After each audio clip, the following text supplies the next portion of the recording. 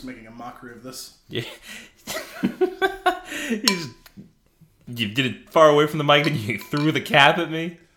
Well, I mean, the setup's not ideal at the moment. Hello, and welcome to Flicks on the Six. Oh, wait, we're rolling? I'm one of your hosts, Anthony Costanzo. With me forever and always, the man, the myth, our resident non-superimposed hut, Alessandro Bielsi. Say hello, Al. Non-superimposed hut or CGI Peter Cushing? There you go. Yes. Guys, if you've discovered a theme. This week's flick is a throwback. It's been almost 40 years since the original Star Wars. And since Star Wars Day was recently upon us, it seemed like a good fit to be talking a little bit of A New Hope. It's definitely because of that. It's not because we had any sort of technical difficulty seeing all the movies we plan on seeing. Exactly. It's not that. It's not. It's not.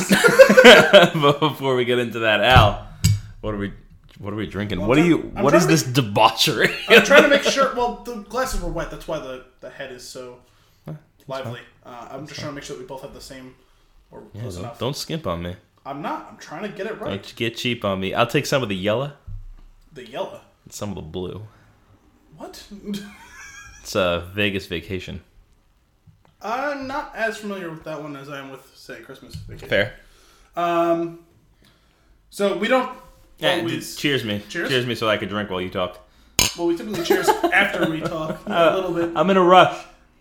to drink this delicious beer. Oh, let's do a taste. What's that? So, since we're doing the 40th anniversary of Star Wars, I figured we should drink Newburgh 5th Anniversary Ale. And since it's Star Wars, it's even more fitting that it's the Imperial Love it. Cream Ale. I like that you realized that 5 minutes ago? Yeah. 10 minutes ago, whatever it was. your head almost exploded. Right? Well, I loved that. Oh my god, our anniversary beer is called Imperial. We were going to drink this one regardless during one of our, we've talked about it before, right? We usually record a batch of a few episodes at a time. So we were going to drink this. I just wasn't sure what episode. And I was like, right. 40th anniversary, 5th anniversary. Perfect. Perfect. And then I read that it said Imperial. What's not perfect is when we say the same thing at the same time. That's awkward. Is it though? We'll let you decide. The answer's yes. So, what we have here, as you know, we do a fair amount of Newburgh beers because we enjoy them and not because we're sponsored by them. So this is their Imperial Cream Ale, which they just recently, a few weeks ago, celebrated their 5th anniversary of being around. So they took their flagship beer, the Cream Ale, and they made an Imperial version for this occasion. It's 12% alcohol by volume. So that's something. You trying to get me wasted, Alessandro? Well, I mean, I was planning on staying the night anyway. So. It's bottle conditioned. And this is what Chris I might have talked about this before. Bottle conditioned means... it means that they leave some yeast in there and okay. a little sugar, and that's what gives it carbonation after it's been bottled, as opposed to forced carbonation. To celebrate the... As they say in the biz. As they say in the trade, which is our agreed upon vernacular. To celebrate the 5th anniversary of our brewery, I wanted to celebrate our very first beer, the Newburgh Cream Ale, and give it a little makeover. Our 5th anniversary ale is an Imperial version of our cream ale.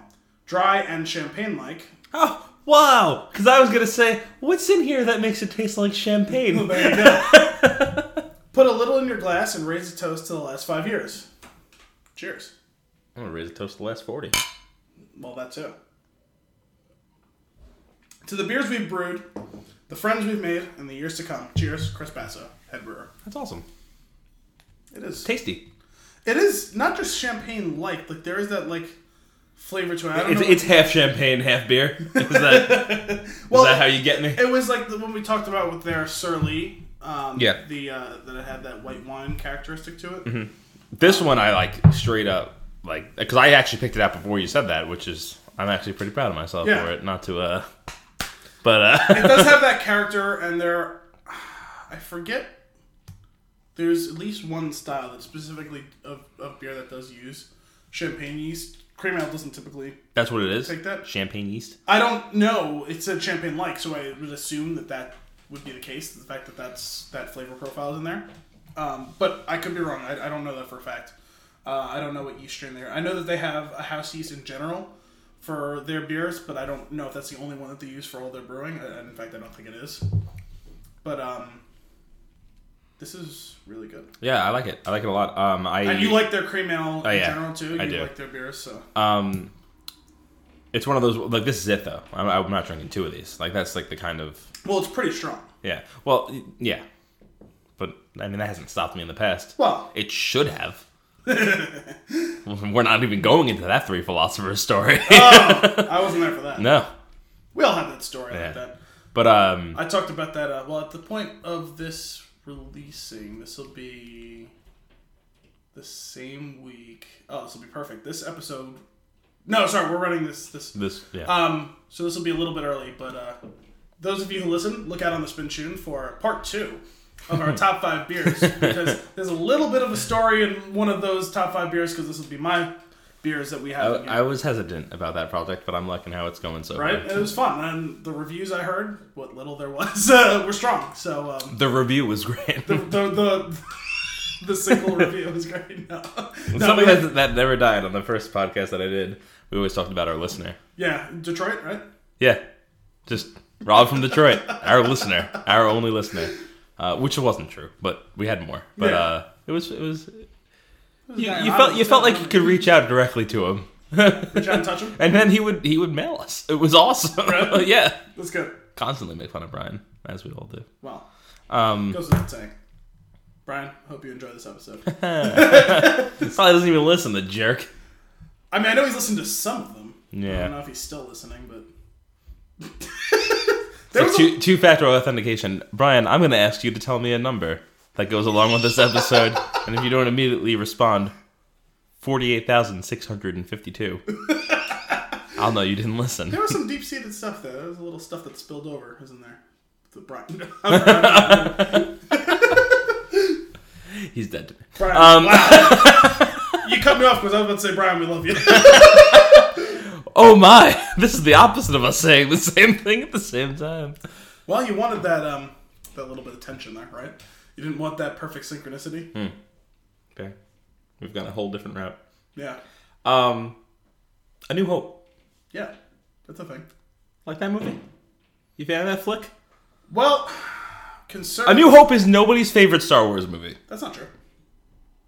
I'm making the statement right now. You're making an invalid or incorrect statement. Whose favorite Star Wars movie out of the two of us?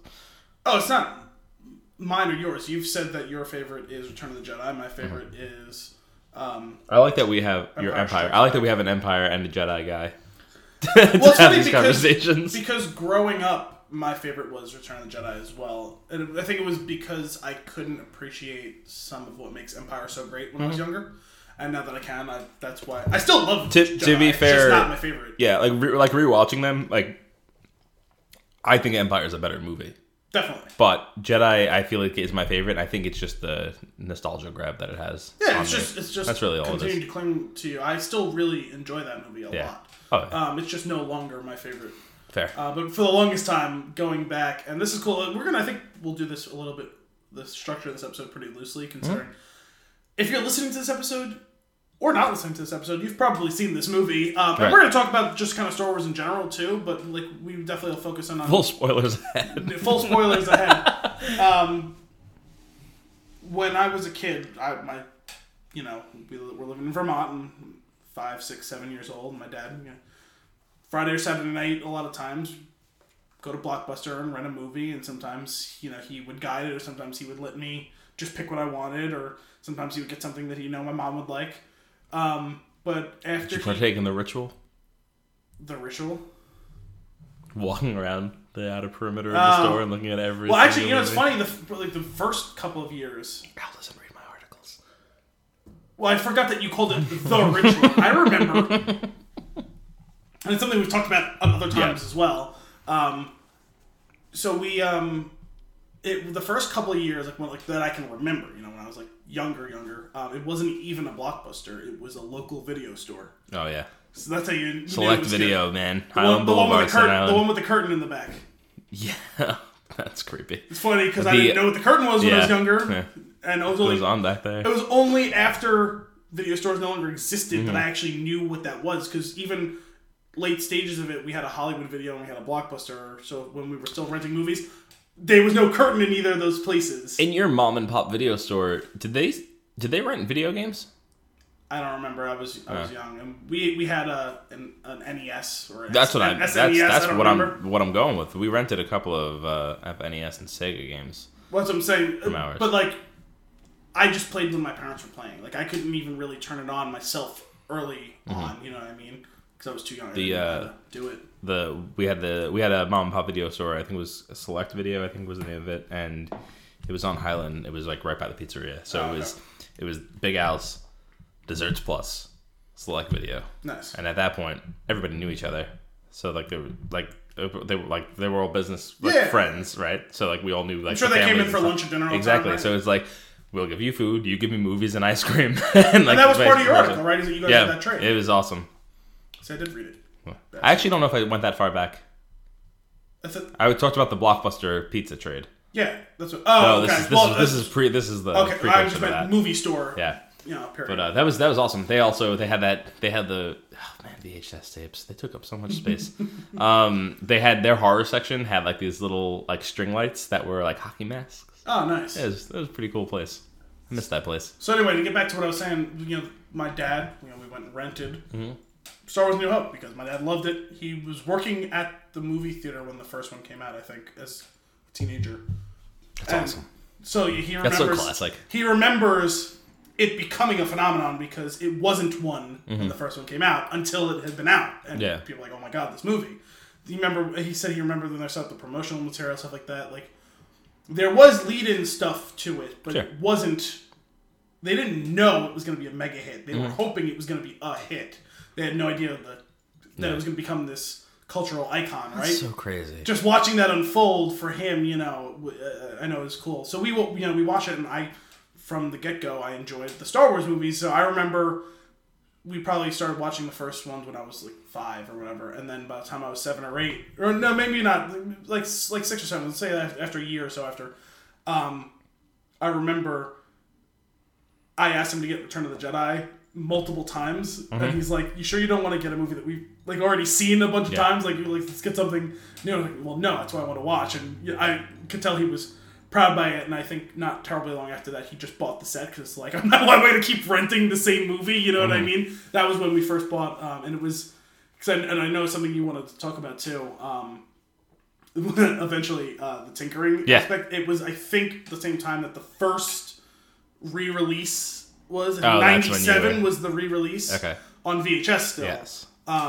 So I had that one that had a Jabba the Hutt in Mos Eisley, which I think that was the first, in 97 was the first time that was a thing. I believe so, yeah. Because they originally had the guy there, but they just cut the scene altogether. So like you can actually go see that scene. Yeah, it's like a dude, he's wearing like a fur coat. Yeah. I remember that. Yeah. Was that not in the original cut then? No, it's not. Because I remember seeing that scene a long time ago, and I guess it wasn't. In the galaxy far, far away. What? You know what it might have been? It might have been in the. Gotcha. Fuck you. It was in. They did some. Do you remember that 97? They gave some stuff before the movie started about what they changed and working on it and stuff like that. That might have been where I saw it. Yeah. They might have showed that scene. They did, and then because showed it's actually them doing the. It's very important. When I say very, it's very cool. Like what happened there. Like it's because in that scene, like they wanted to bring it in because they wanted to. Like it's become this thing at that point. Like these 3 movies have obviously they've been out. They're like re-releasing them, making a bigger thing, tying them more together, bringing some characters back. And that's an instance of tinkering that I don't mind because it makes a lot of sense story-wise. What's funny though is that scene. I don't know if you remember the mini documentary about that. Is that Han walks behind him, and it's whether he steps on the tail and stuff like that. Yeah, and they have to shift the lens, they shift it so that his body goes up as a step over him. Yes, because he's stepping on his tail. Yes, and But when the man was there, he obviously doesn't. They wanted to. That was a challenge they had. They wanted to bring that scene in, but he walks behind him. It's like, God damn it. Yes. I remember watching them show that, like, how they mapped the CGI Jabba over the dude, too. Yeah. Like, showing the process of building the character over it. I thought that was cool, and for back then, that was a pretty big deal for CGI. Mm-hmm. Right? Yeah, for sure. It's funny, because, like, a lot of those tinkering scenes, they they just don't fit with the rest of the movie. Like they're too who shot first? They're too advanced. They're too advanced. Like some of like the space scenes, like with like the planets like in the background, like or like vibrant color of like the planets. Like it does not fit with the time that the movie was shot. It's a little. It takes you out of the experience a little bit, but I don't. You care. mean you're upset by how when the Millennium Falcon is fleeing the Death Star, and the TIE fighters are flying around, and one of them is doing a barrel roll, and if you watch one of the older versions, as the TIE fighter turns, its wing disappears. There's a quadrant of wing disappearing. I don't remember that. And I remember seeing it, like, because I remember watching that the VHS a bunch of times, and I was like, what just happened there? Rewinding and being like, there's just like a section of wing that like just gets like green screened out accidentally as it's barrel rolling. It looks like it's like slicing a bit of like onion or something like that, and like the knife is disappearing into the onion, and then it's back as it's going. And it's tough to catch at first because it's happening in full speed. And I was like, I rewound it and watched it like 3 times. I was like, it like disappears. It's really funny. Especially with this on this topic of tinkering, which we'll get deeper into it in a few. But it's that you were recounting your story of renting this movie, right? I don't know that I saw these movies in order originally. I don't think that I did. I can't say for certain, but I'm pretty sure I did. I'm fairly certain that I saw Jedi. I think I saw them in reverse when I was younger. Really? Yeah. From just renting them. Like my dad would pick one up for me. And I actually he's not even a big Star Wars fan, so I actually don't really know how I got into it at such an early age, which is odd. Like it's by all accounts I probably shouldn't have, but it's just like I guess we just knew. Yeah. I was destined to love this saga. I know for me it's because my dad was a huge fan, so but, he was excited to have me watch them. Which is awesome. The way that you had asked him to re-rent the same movie. Which one was the Jedi? It was Return of the Jedi. So that was the same for me. I would ask my dad, like my mom, like he'd be calling to let us know that he was coming home from the pizzeria. Like, can you pick up the one where the green guy falls in the pit with the spikes? That's not the case anymore. It has a mouth. Which started your lifelong love affair with Boba Fett. Yeah, I was like, that's pretty funny. It's like a lot of it's like, oh, like you just love Boba Fett because everybody. I was like, no, that's like a weird thing that I just remember. Like he fell in the hole. Like, I like that one. The one where the guy falls in the hole. That's my favorite. But then they put a mouth on it, and they tried to make it that one. This is an instance of tinkering that it makes sense. I get it what you did there, but for some reason it's less scary to me. The creepy pit scares the crap out of me for some reason. More mysterious. Yeah, the mouth takes away from it. The creepy pit with like the tentacles that just flop. I do think it's definitely a better scene visually. The way it is. Oh yeah. It adds more stakes, I think, but I think you're right. Possibly the creepiness. Yeah, as a child, more than what goes in that hole? It's terrifying. Watching the whole burp. Yeah. Okay. Oh man, but that's funny though. It's crazy because like there's versions of that movie, and the thing is they keep re-releasing these movies like in like, oh, here's the original, or here's the not original with some of the scenes that are added. Well, there's so many versions of the goddamn movie out there. Right, where they gave you the option, if you want to go back, and the purist who wants to go back and watch, you can now. Mm-hmm. But you still can't because it's still slightly doctored up. Yeah, probably. It's odd. Or you get an edit like an I'm Hayden Christensen. Yeah. That joke in Family Guy was so great. And I'm Hayden Christensen. Scenes that really tinkering works in some places. See, that was irritating. That one was an irritating one. I get from a continuity standpoint why they did it. Yeah.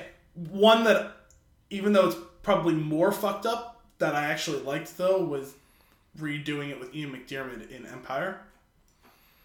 Do you remember that in Empire Strikes Back when Darth Vader receives his orders from the Emperor in the original release, and even the 97 release?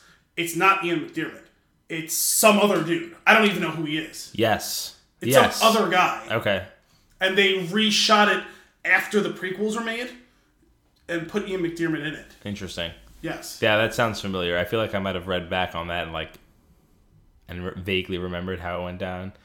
That I liked because that actually does improve the continuity. Recasting the Emperor didn't make sense. Right. Yeah, I mean, like, and Ian McDiarmid is a treasure as the Emperor. Yeah. He's one of my favorite performances in movies anywhere. My dad, too. He loves him. He loves to cackle like him.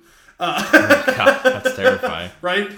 You know, the infamous diplomatic immunity. Oh my God. He also loves the it is inevitable that the Emperor gives in Return of the Jedi. Does he no? Yes, he does that. Yes, from Revenge of the Sith. Yes, Yeah. He absolutely does that. No. He also loves from that scene unlimited power. Don't waste a drop of that beer. Oh man. Yeah, he loves the unlimited power line too. But some of the tinkering bothered me, like silly, like obviously the Hayden Christensen thing I thought was stupid, but that's what I'm saying. Yeah, not insulting, but stupid. It was stupid. Yeah, I like you said, I understand what they did there. I'm not mad that they tried to do that. Like I get that, and I'm one of those people that's like, I love Star Wars. Just because I'm not up in arms about this does not mean I love it any less. Yeah, it's not a huge deal. Like just. Something that I'm surprised to these 40 years later has still survived all the editing. On the Death Star, that stormtrooper still keeps hitting his head on the door. Didn't they add like the thunk though? I think they did. Yeah, because in the original cut, it's just there's no sound to that. I don't remember, or maybe it's subtle, but because it was only a few years ago that I actually noticed it finally. Yeah, they just add a straight up like bonk. Yeah, like but it wasn't even because of the audio. Like I finally was like, did I just see that? And then I looked it up, and there's like a whole thing online where people talk about it. And maybe it's one of those things where that was the one place they learned how to laugh at themselves. Because I think a lot of the tinkering came from not the stuff that's continuity stuff, but a lot of it came with second guessing themselves. Yeah. So I think the fact that they've left that in is just maybe that's their one like nod to we're not perfect. And it's a legitimately funny thing to laugh at. And it's from a different time of like movie making. I mean, there's still technical errors now, but like that sort of thing doesn't really happen. That sort of error doesn't survive the editing process anymore. You know what I mean? Yeah. I know we're talking a lot about just them as a whole and which is fine. But we're going to talk about New Hope a lot, too, specifically. But that scene, I don't know if you. So the scene with Hayden Christensen as Anakin Skywalker at the end of Jedi, for continuity's sake, it does make sense. What's really crazy is if you really think about it, having the actor under the mask be there as a ghost doesn't make any sense. Nobody knows what you look like. Yes. You see the. That's see why like that one's one's more irritating to me than the Ian McDiarmid one, because that makes more sense continuity wise. Which makes more sense? The one with the Emperor. That makes more sense. Oh no, I think the other one makes. I think this one actually does make sense if you really think about it, because you don't know what he looks like. That's the last. Like if now with continuity wise, you've seen episodes 1, 2, and 3. You know the last time you saw him pre-mask. That's what he looks like. Otherwise, it's just this odd ghost. Like when I'm a kid, I'm like, Dad, who's that guy? You couldn't figure that out? And he young, super young. No, I didn't know. Okay. I don't remember. I mean, I may have asked my dad. And he told me who it was, and I was like, oh, okay. Now it's like I understand. Like I would know that now, but like I don't know. It kind of makes sense.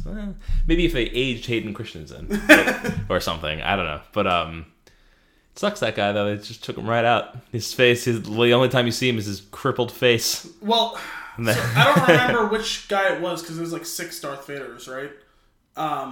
There, obviously James Earl Jones as the voice. There's David Prowse, who I think was like the main guy who was like walking around in the suit all the time, and he was the one that when they were shooting A New Hope, they were just having him talk. He was going to be Darth Vader, right?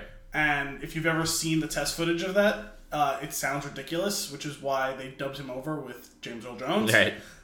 Because it wasn't even like I don't know whether or not they actually tried to do it dubbed over with his own voice or not, but he's not a super intimidating like sounding guy, and I think it always stuck with him that they fucked him over like that. And obviously there's a different Darth Vader who does the fighting scenes, and then there's probably some other Darth Vader too. And I know you heard about like supposedly there was like really legendary fights between him and George Lucas. I actually hadn't. Him and David Prowse fucking hated each other. Okay. Like there was some story about David Prowse getting drunk at some big party with like the cast and crew, lightsaber, talking shit about George Lucas and how his greatness wasn't being fully appreciated and this and that, man. So then it started to seem like, or at least that was what he was alleging, was that Lucas was trying to stick it to him at every opportunity after. Yeah, he's trying to stick it to him at every opportunity after that. So I don't know whether the guy who was the original Ghost was David Prowse or if it was one.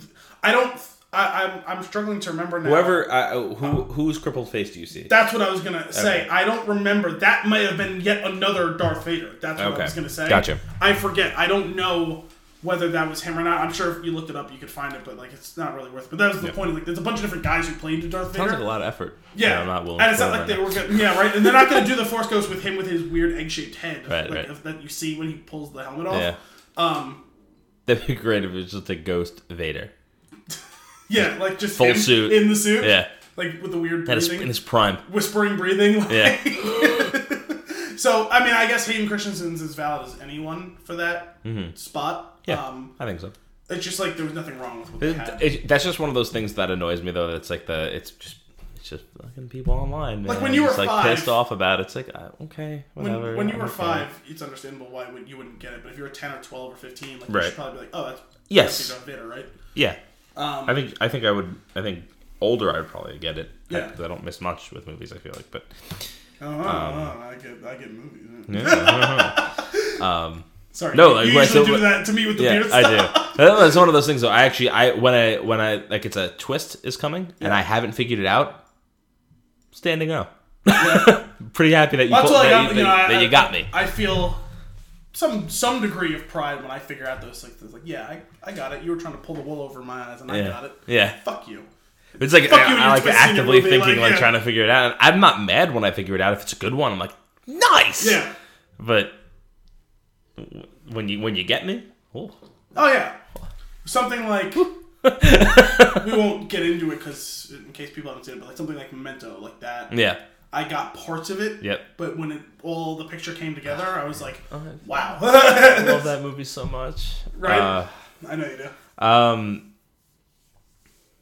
Shall we get into New Hope specifically? Specifics. Oh, actually, before we get there, still on tinkering. Another thing that was I was on TBS the other day. It was on Star Wars Day. They had them all airing. I caught at least parts of all of them. One of the tinkering scenes that I don't think I ever picked up on before, so it's actually kind of cool. I actually appreciate this one. From New Hope or from one of the others? From Jedi. Okay. Is the celebration scene. Mm-hmm. They go to all the places that you would recognize from episodes 1 through 3. Yes. I think that was from 97, actually. I feel like. Well, no, because there's Naboo. They might have added some in 97, but Naboo. Oh, is that one in? Is maybe in there. I may have and like all the Gungans are losing their minds. I don't think I've actually seen that one. I've seen the one that's got Cloud City and Coruscant. Yeah, so which I didn't know. It really is the Cloud. I feel that like was 97. Right. I feel like the Cloud City one though. I don't know if this was in 97 or if they added this even later than that with like the Naboo stuff. But there's a scene where they're celebrating in Cloud City, and if you look off to the bottom right of the screen, they have a stormtrooper, and they're just like hoisting him around, and he does the scream. Really? Yeah.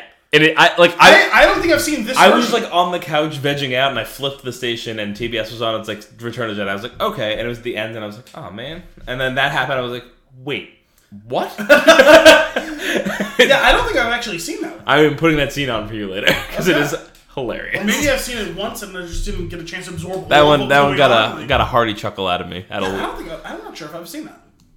But which is funny considering like you had asked before, like I've had to have seen the original trilogy 50 times each, 100, like right. Like all the way through 50 parts of it, 100. Like like on a day when you turn it on and it's like you see half an hour. Yeah, it's like one of those things. Half of it. It's on. Oh, okay. This is what I'm watching now. Yeah. Oh, it's Sunday night. This is my afternoon. At like 8:00, and like it's not prestige TV time. I can watch this for an hour until Walking Dead starts or whatever. Yeah. Like. In a lot of cases, you probably should just continue to watch it after Walking Dead starts. I'm kind of starting to get to that point with that show, which is really disappointing. They always.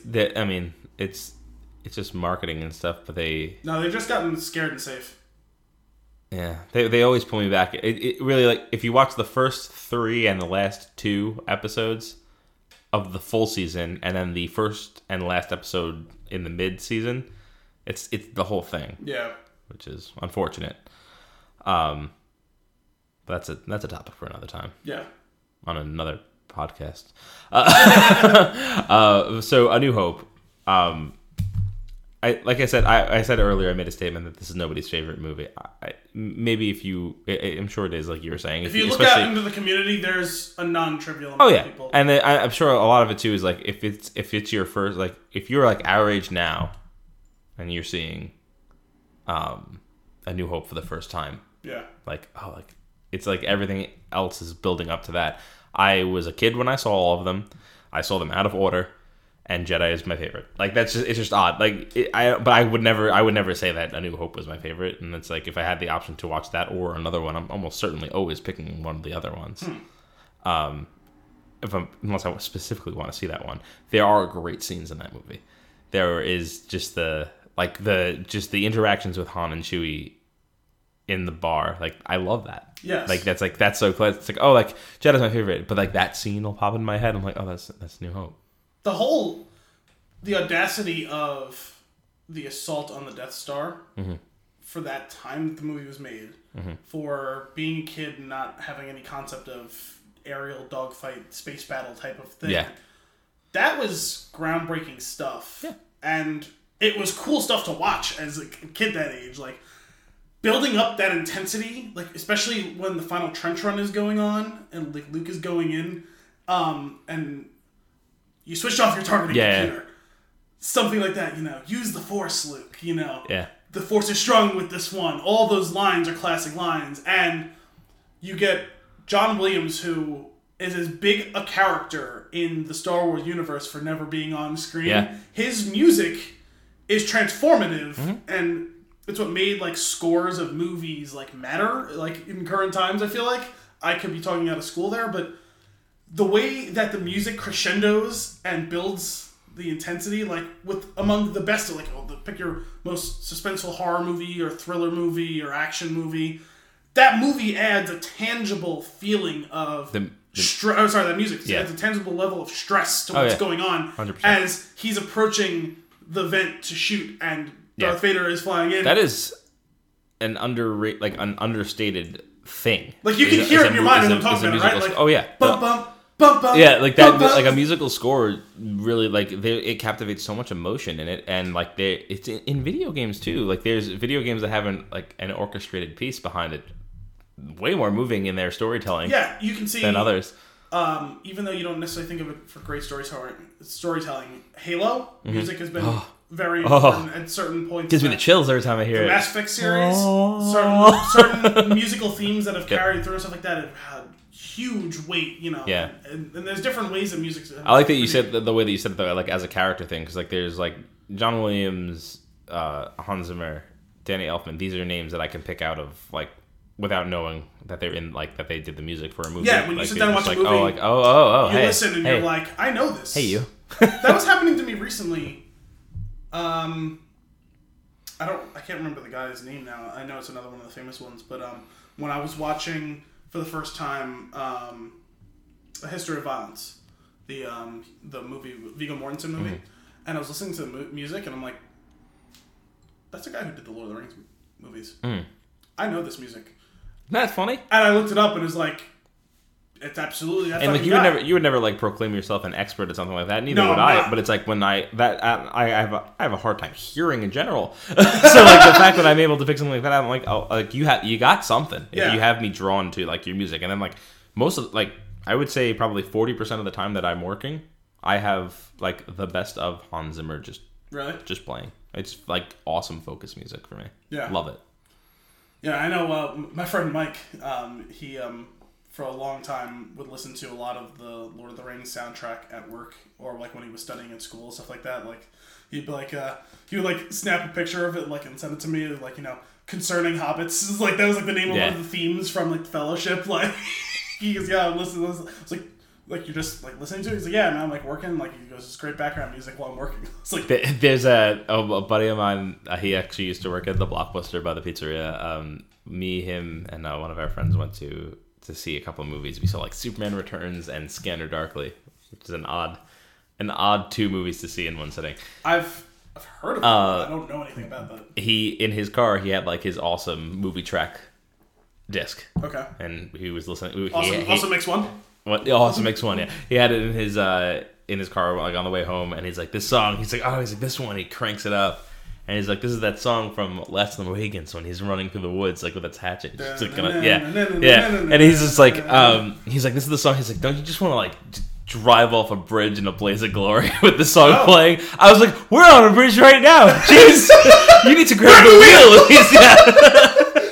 wheel. But it's true. Like, there's, like, music like that, like, with no words, can make you feel something. Right? Like, and it's so like cool. That thing we talked about in the, well, I guess at the time that this airs, you won't have heard it yet. But time travel! The Guardians of the Galaxy Volume 2 episode.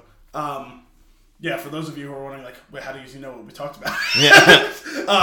We're going a little out of order with what we've recorded already. But the way that I feel at the end of Guardians 1, the way the music crescendos, like that it pulls you into it and, like, it imbues in you that swell of emotion that is going on for the characters cool. themselves. I love that. It's an underrated talent of the really great composers, I think. And, like, the key to it is, I'm sure there's like 100 times throughout they're making a score or, like, seeing how they're going to overlay a track onto a film that they can do it. Mm-hmm.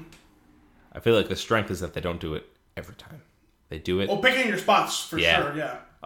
But seriously though, even on top of picking your spots, like, who's hit it out of the park more than John Williams? No one. Hans Zimmer. I'm in love with his music. Well, okay, so here's one thing. Can you name any of his songs? The names of the songs? Yes. No, I don't. I couldn't name any of the John Williams songs either. The Imperial March? Oh, okay. Battle of the Fates? Duel of the Fates. Duel of the Fates. The fact that I corrected you is your point, I guess. But you know what I'm saying? Yeah, that's true. But see, that's the thing. I can't pick up the names of his songs, but I can pick up the moments. Well, sure. But the fact that even colloquially, like, you know a couple of them, like, who the fuck knows that? Right, other than people right. who study music, like. Right.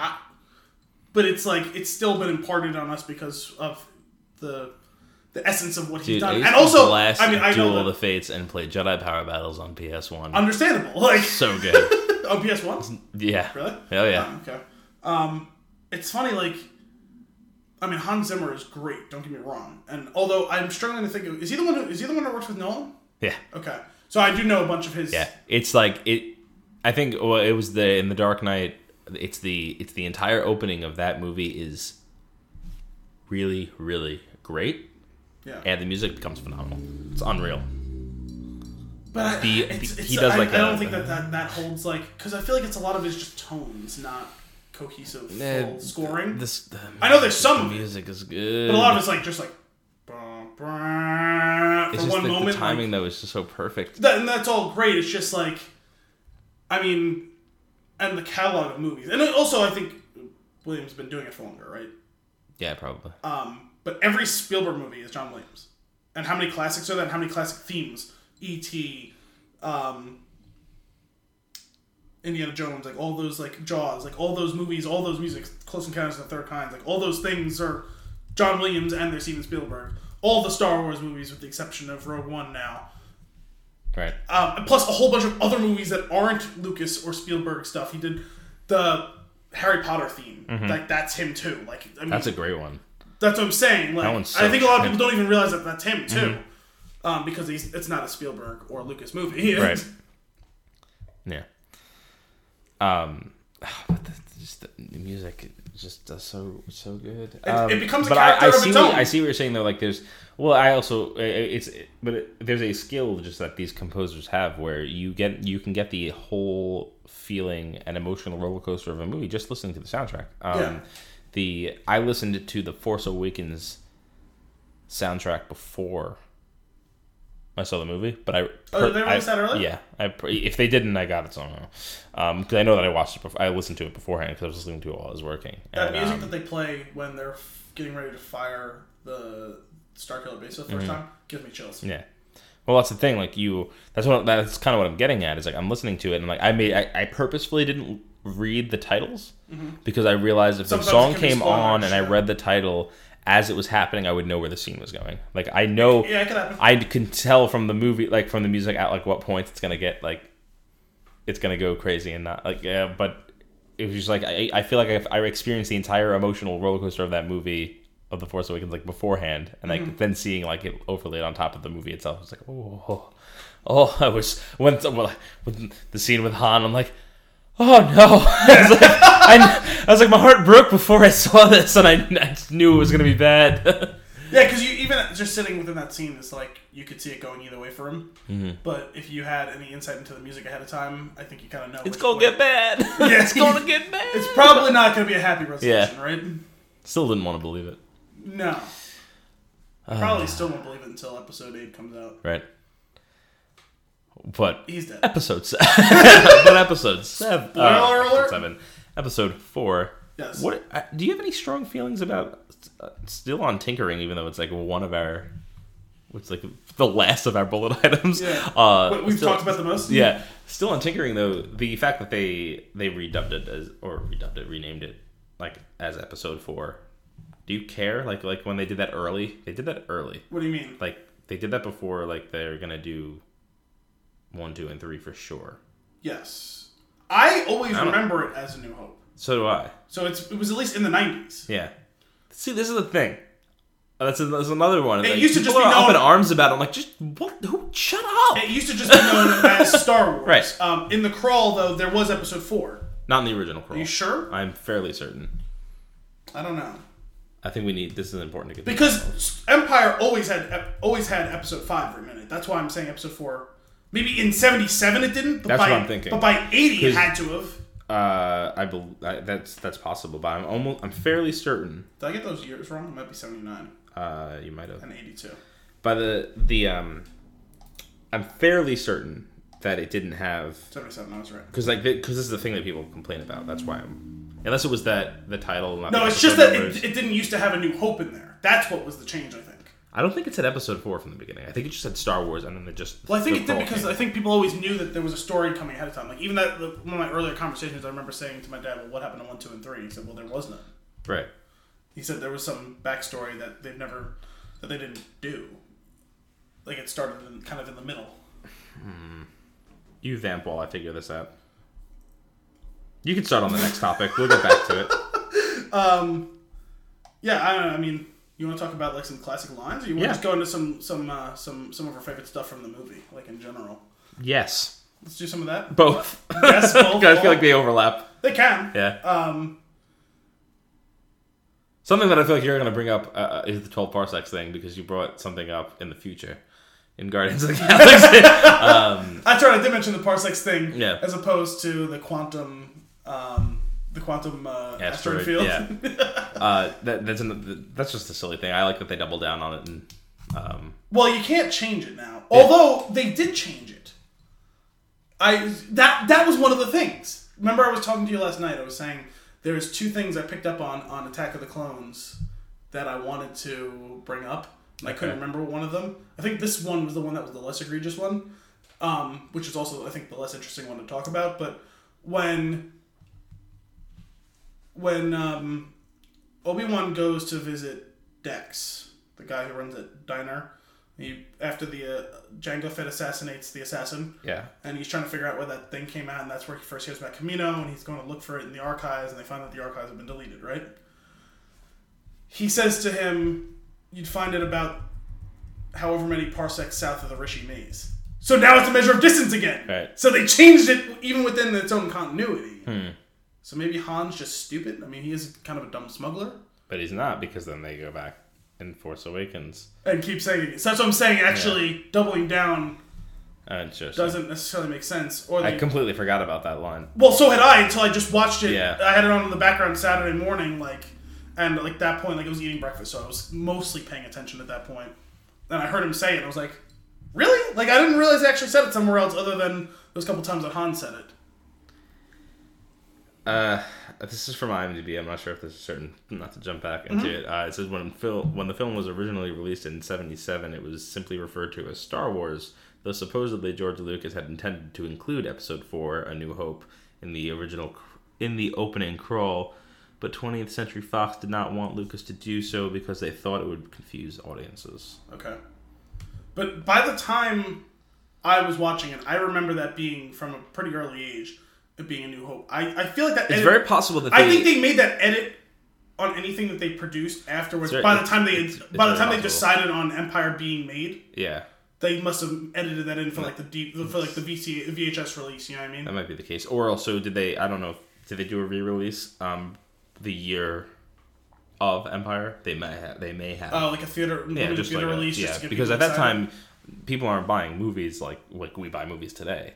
It's true, but I mean, they did sell personal VHS back then. Like, Yeah, but I'm saying, I mean, like you're probably more likely to go see to recap by going to if it's available, going for a night out. You know, I don't know. It would hold more weight then. It's true, but either way, that's what I'm saying. I remember it from a very early age being A New Hope. Yeah, so do I. My dad always. I don't remember a time where it wasn't. That's what I'm saying. Even though my dad, it took a while for him to start using that verbiage. I feel like he still always just called Star Wars, right? Or maybe even Episode 4. Mm-hmm. And that's another reason why I think that had to have at least been edited in.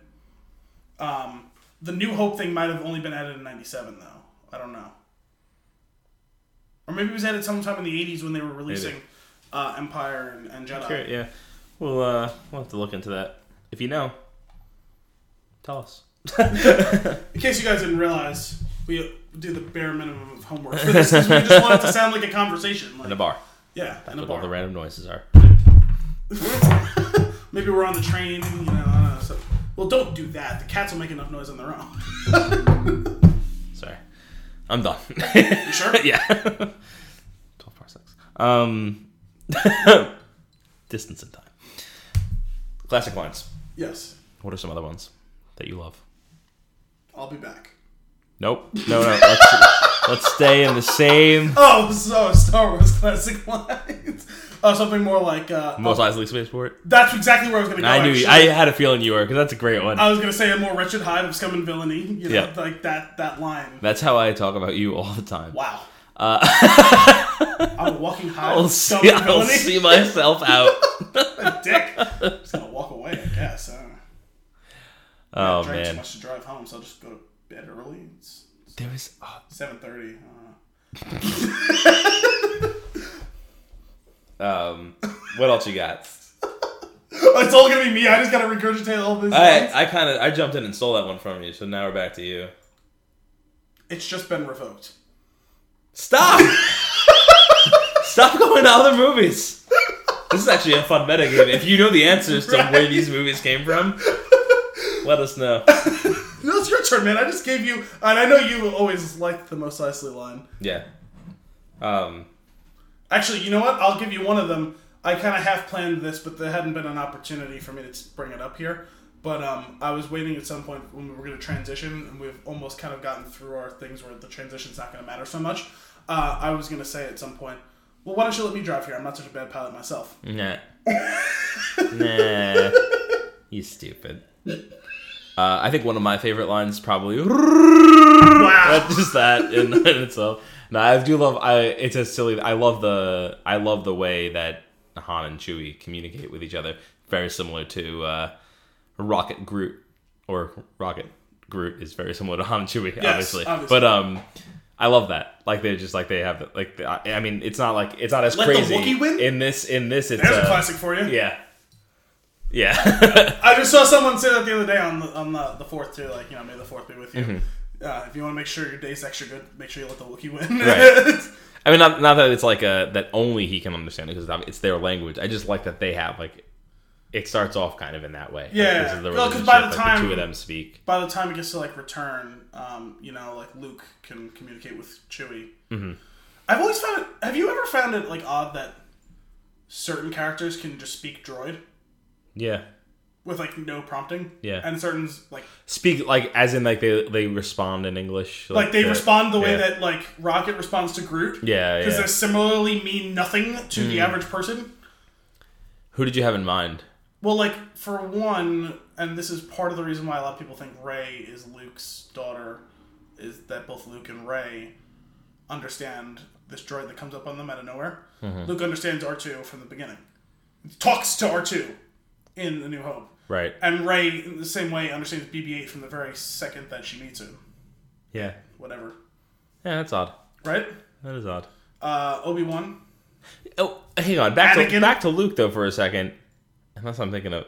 No, was it Anakin? So that's the whole thing. The Skywalkers have proven able to do it. Anakin, Luke, and that's why people. In what movie is it that R2's beeping about in a ship, and it's like the translation is coming up on the screen? That is in Empire when they're leaving Hoth going to Dagobah. I'm such a nerd. Yeah, great. No, see, this is very important. Why? Why? If you can understand them. So I would assume it's because they were in the vacuum of space.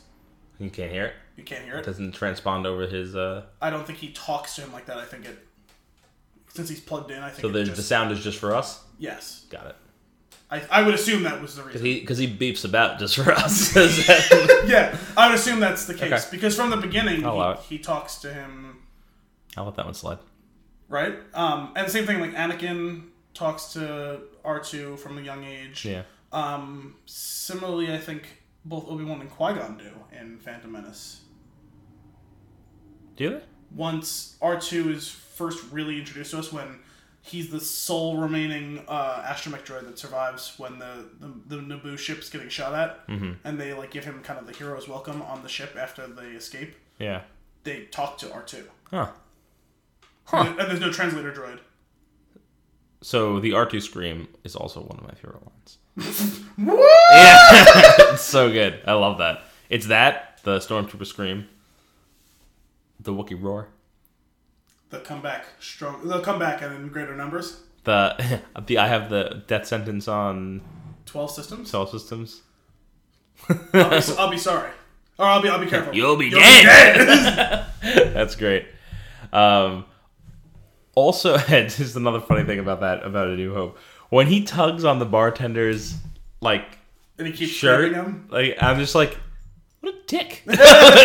Luke's annoying. Actually, not a secret. I was actually thinking of two separate things. I was thinking you were saying tugging on to talk to him, and what I was thinking of was in Return of the Jedi when they're trying to give C-3PO instructions to talk to the Ewoks, and he keeps he says blah, blah, blah, and he grabs him and he gives him a new instruction and he keeps talking and he grabs him again. He's like 5 times. Yeah, that's what I was thinking of when you were saying he pulled. I was thinking of him continually that is a good one. Or how about these aren't the droids you're looking for? Mm-hmm. How many different forms of media has that filtered its way into? Yeah, that's impressive, right? That's one of those lines that just stuck, and it's probably because it stuck on such a level with people that saw it at a younger age that became creative types. Yeah, right. Well, it's definitely inspired so many different in all forms of media: TV, movie, writing, video games, everything. There's so many different people who've, in some small way or huge way, been inspired by Star Wars, right? Right. Whether it be the classic lines or the themes or some of the visual aesthetic stuff like that. I've just realized now, talking about stuff that has been filtered, it has nothing to do with this now, but I'm going to say it anyway. That scene from Guardians 2. Semi-spoiler alert. There's a scene where there's a ship flying in, and it's a scene pulled straight out of North by Northwest, and it's always an interesting to see an old movie that's filtered its way, especially Star Wars. No matter what age you are, Star Wars, whether or not you're a big fan of it or not. That's an old classic movie that people maybe. I've never seen the movie, but I'm just familiar with it. Yeah, it's just it's a cultural phenomenon. You have you'll have those lines like you just brought up. These aren't the droids you're looking for. Everybody knows what that's from. If you were to see a still shot, to touch on photography for a second, that still shot of Luke, 2 sons with the standing there with the sons in the distance, and just the tone of that shot. It's you know what that is. You just know. Yeah, it's it's so cool. Or just a scene of someone igniting a lightsaber. Yeah. Right? Yeah. All the different posters have all of them like that, yeah. And you mean the just the still shots of it? I mean both the still and the sound. Everyone knows if you hear of the sound of a lightsaber being ignited, everyone knows that sound. But also, I mean, just the visual of a lightsaber. Yeah. Everyone knows that, Mm-hmm. It's been on every poster. How many of you seen, I don't know why I always thought it was kind of a cool, poster shot. I think I'm pretty sure it was made into posters, too. On the skiff in Return of the Jedi, when Luke finally regains his lightsaber, after he's leaped into the pit and jumped himself back up, and he ignites it for the first time, and he's standing there, and it's just the desert behind him. Yeah. And then it cuts back around to everyone arrayed in front of him. Just that scene of him standing there, freshly having turned the lightsaber on, and he's standing there. ready to fight. Yeah. I think that's such an iconic scene for whatever reason. Yeah, it's just it holds such power. Those lightsabers.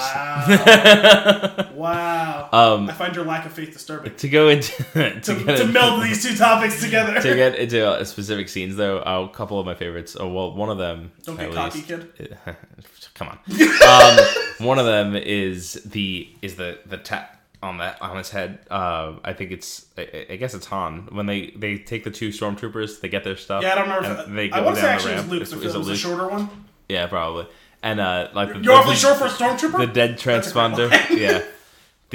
But he just taps his head. You know what's going on. It's just like it's such a cool little. Why aren't you at your post? Yeah, it's such a cool that line in itself is something that's like. That finds its way into we all know it if we've seen the movie at least once. I feel like, but like that's not one that's like as obvious as. It's not a quotable line, but it's something that has found its way into a lot of Easter eggs. Yeah, I feel like I've seen that number or that alphanumeric designation used in other places. Leave that in 1138. If you see that, or 1138 or whatever, if you see those things, that's a Star Wars fan or Bay 94. Like that's found its way into things too. Stormtroopers at the door. The Star Wars Cantina. That starts off with the Mos Eisley spaceport. Yeah, it does. I love that song. That song is everything you need to know about Star Wars. Yes, or the original trilogy at least. Yeah. So what were you saying? Is there more to that thing with the tapping on? Oh, so I love that scene. It's like because it's like this like really tense kind of heist. Right, they're stealing the princess back. Yes. Like they're infiltrating. I actually even though it's a little too on the nose, I like the idea of them recreating that in Rogue One. Yeah, when they land on Scarif, and all of them are hiding in the cargo bay, and Bodhi calls the guys up, and then you see Cassian and Jin walking out in Imperial garb, and it's the same thing. They, hey, we could use some help up here, and the guys run up, and they, that's great because it's like the two different ways. Like you hear them beating the shit out of the stormtroopers, and then you just see stormtroopers walk out. It's like, well, what the hell happened in there? The another great line in the movie because I just love I love Harrison Ford.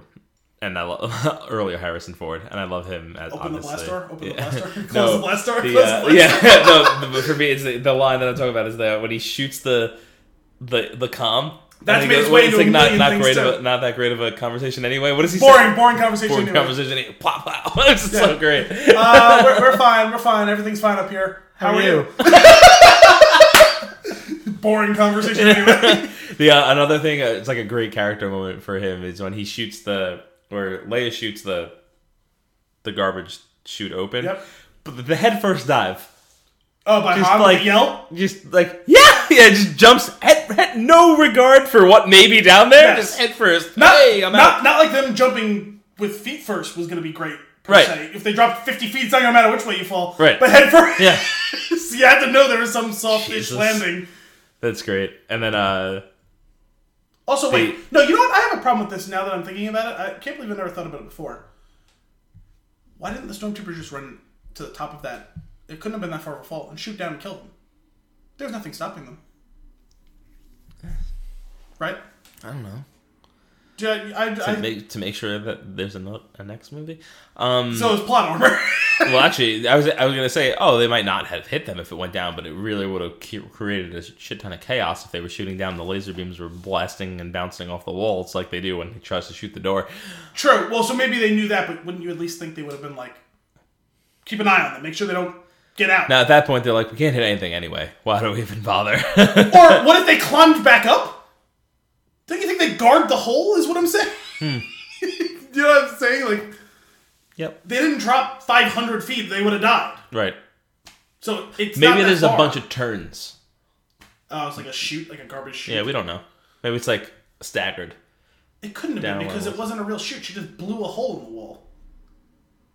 It was a vent, really, is what it was. Yeah. I don't know. You were kind of ruining this for me, though. Well, it's a 40-year-old movie. That's what I'm here to do. Remember, this is one of my favorite movies of all time. Yeah. Oh, yeah. I wanted to actually say that earlier. Like, I was ragging on this movie as like, this is no one's favorite. That's not to say I don't absolutely love this movie. I told you that I've watched it something in the order of 100 times in my life. Like, I don't... But, like, you're inevitably going to pick on these... When you watch something that many times, you're going to find the holes in this, in, the plot. a movie that I love so much like this, I'm not looking for them. Get this walking carpet out of my face. Love it. That's what I'm going to do. We're just going to keep talking, and when I think of a line, I'm just going to throw it in there. Throw it out. I'm just going to talk over you and get it in there. I don't appreciate care. it. It's fine. Right now, in our moment of triumph. Would you like to continue? You totally sandbagged this in front of all of our friends. The walking carpet one is pretty solid. Also, it is A New Hope where he runs... Screaming? And then runs back. Yes. Great. And also reused another scene that is just used all over the place. Yeah, great scene. Don't worry, we'll take care of this. And they run out into the bay and there's 500 stormtroopers. Yeah. Well, that's another one that was doctored, right? Because I think it's only like a handful. Yeah, I think originally and but they do it like so that there's like a whole fleet. Yeah, it's like a whole battalion in that that hangar. Like, it's funny. Which again, if you're gonna make a change, that's the sort of thing that makes sense. Like, can you? Yeah. Yeah. Sorry, I was trying to do that silently. No, you can keep talking. Don't worry, keep talking. I'll find a line to jump in with you. I'm trying to think here. Did I already hit you with "I Find Your Lack of Faith Disturbing"? Yeah. I think you did like way earlier though. Yep. I don't think it was recently. What do we have to go into more class? Oh. And the whole scenery and like the whole experience inside of the cantina, I love. That's just one of those things that's always. That's just like a slice of life, right? Yeah. In the universe. Yeah, and like didn't they? I don't know if it was like Shady Disney Studios or something. Like they recreated the cantina like recently for some Star Wars event, like where you can go there, like kind of thing. Yeah, I don't know if it was like a press event or something. I don't know if I heard that.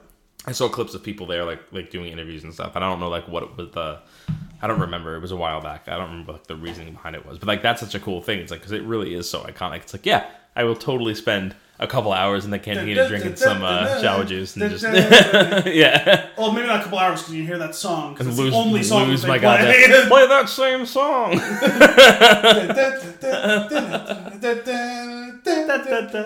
Do you think John Williams wrote that?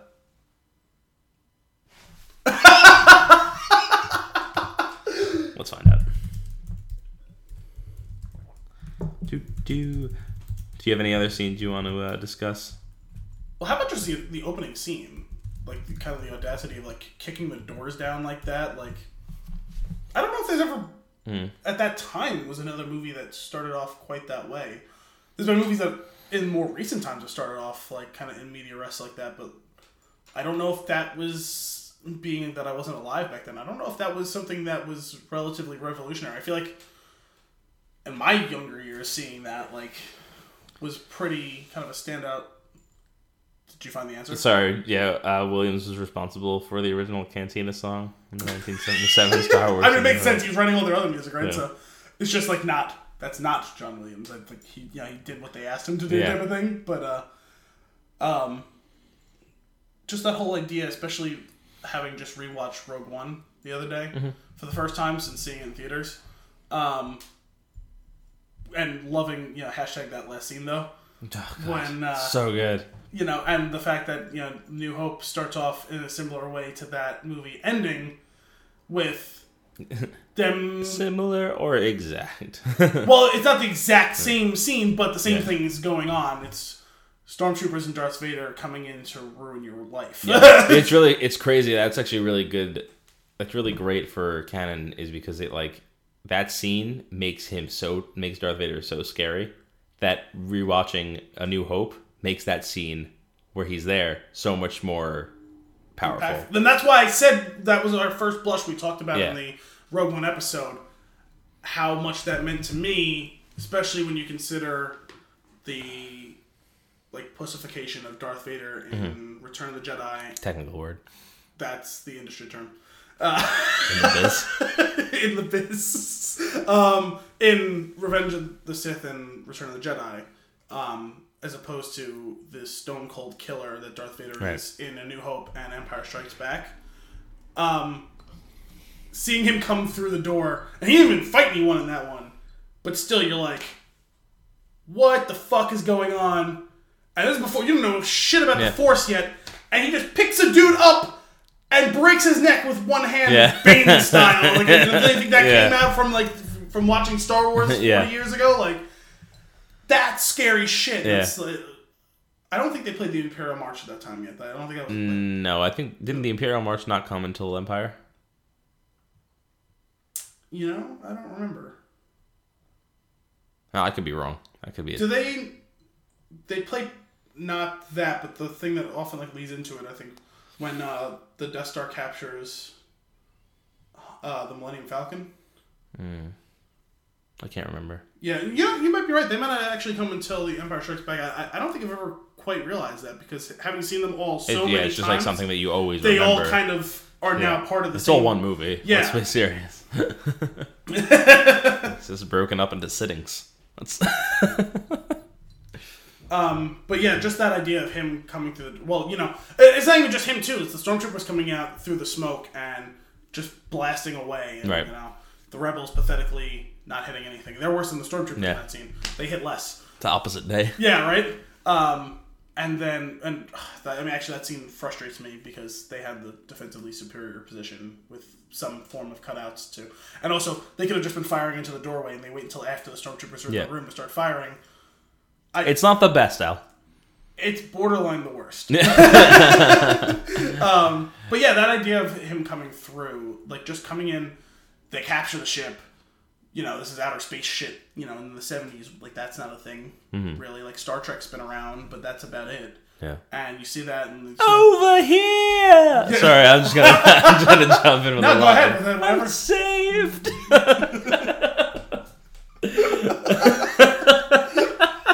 I just thought of that. I was replaying the scenes in my head and as it goes through. And hello, and this one's got a bad motivator!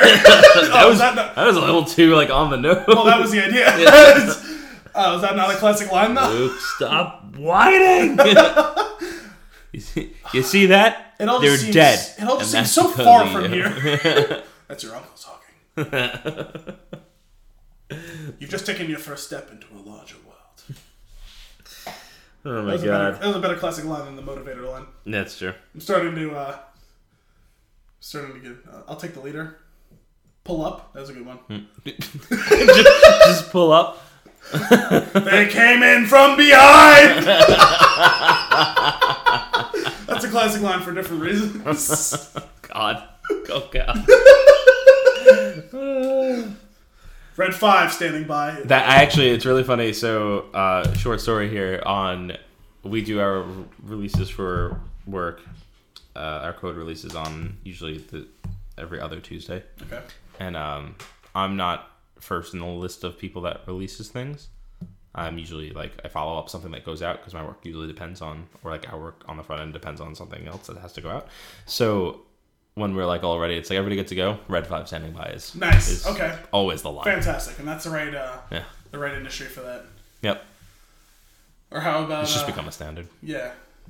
Wait, fuck! I just had one and I can't remember it now. Wait. Oh, we'll wait. Wait. As awkward and painful as it is. Wait. We'll continue to wait. Wait. For you. Go on, I'll remember. Go ahead. I don't really have anything else. Well, is there any other scenes you'd like to talk about? I mean... How about the... I feel like we're just avoiding the whole Han Greedo scene. Oh, we can talk about that.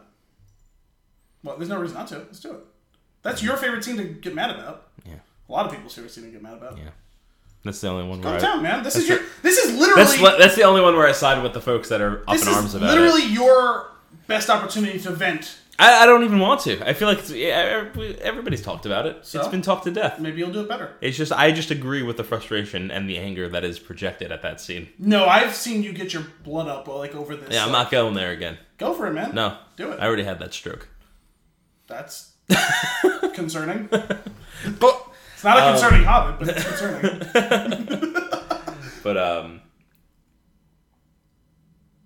it's just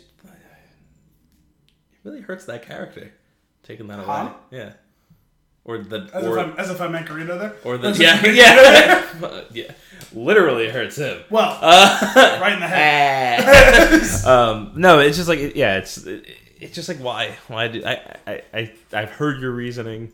Why? It's just I don't think the reasoning was terrible. You can still question the motivation or whatever. I think it can go either way. The funny thing is, actually, it took Gareth Edwards to correct that wrong. And it was a scene that you didn't necessarily feel worked, but I thought did.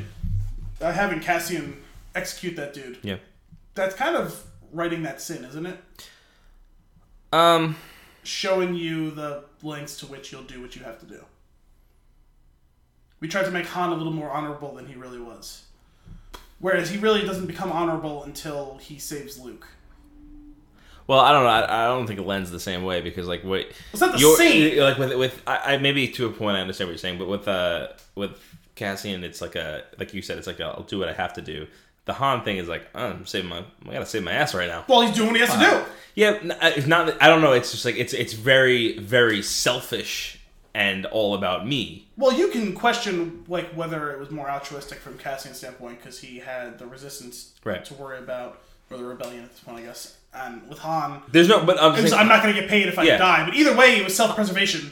Yeah, Han's not trying to make the argument of like doing it for the greater good, though. I feel like that's not what I meant. I meant more showing that side of the character that they're willing to kill someone without having the provocation. Yeah, you know what I mean. In fact, it's worse what Cassian did because it was a quote unquote innocent person, supposedly his friend, but also necessary thing to do. Right. As shitty as it is. I'm upset. I can't remember this line. I want to know what I really want to know what you're thinking. Yeah, I don't know. I want to say. When does it happen? That's what I think. It was something around the trench run because that's kind of where I was. Where I came in from behind and all that. Yeah. Porkins or Forkins, whichever one he actually is. I guess he's Forkins, right? Porkins is what they called him. Isn't that what they called him? Blue Harvest. I think it is Porkins. Maybe it is Porkins. Yeah. Either way, that fat fuck gets shot down. That was was played in... Oh, well, there's actually another one from that whole scene. I can't believe we haven't got it because it is another great one. Stay on target. I don't know why. It's whether it's... I love that line. I feel like I've used that during our release as well. That's what I'm saying. If everyone's talking. I've 100% used that in random conversation before. Not and appropriately. Stay on target. Stay on target. Jack Porkins. It is Porkins. Porkins? Okay. Yeah. So I was into a game for a while. It was the X-Wings miniature. Yeah, that's right. I think I showed it to you a couple times. Tabletop game where you fly these ships around and fight. Entered a tournament with one of my buddies, and I got way further than I should have in that way further than I should have. But if you came in a certain place, you got the Jack Porkins award, and it was an apron with just his face just front and center. Obviously in gear. So it would have been perfect when it had grease stains on it, because I imagine that when he was shot down, he had grease stains on his face. Rest in peace. R.I.P. Brave man. But the last place prize, which is what my buddy got, was the Jar Jar Binks Award. Nice. And it was just a gaudy Jar Jar watch, I think. Oh, no. Yeah. That game's fun. The tabletop game. Right. If you're into tabletop games and you haven't played X-Wing Miniature, give it a go. I don't think I've ever played any of this, so... It's fun. Really like flying ships around on the table. But is there anything else you want to say? I think I'm good. Are you good? I'm pretty good. You're pretty good? All right. That's it for this week's Splatoon 6. Check out spintune.com to catch a new episode every Monday and a new article every Thursday. If you want to keep the conversation going, you can reach us at The Spintune on Twitter and Facebook, or email thespintune@gmail.com. That's THESPINCHOON @gmail.com. Thanks for tuning in.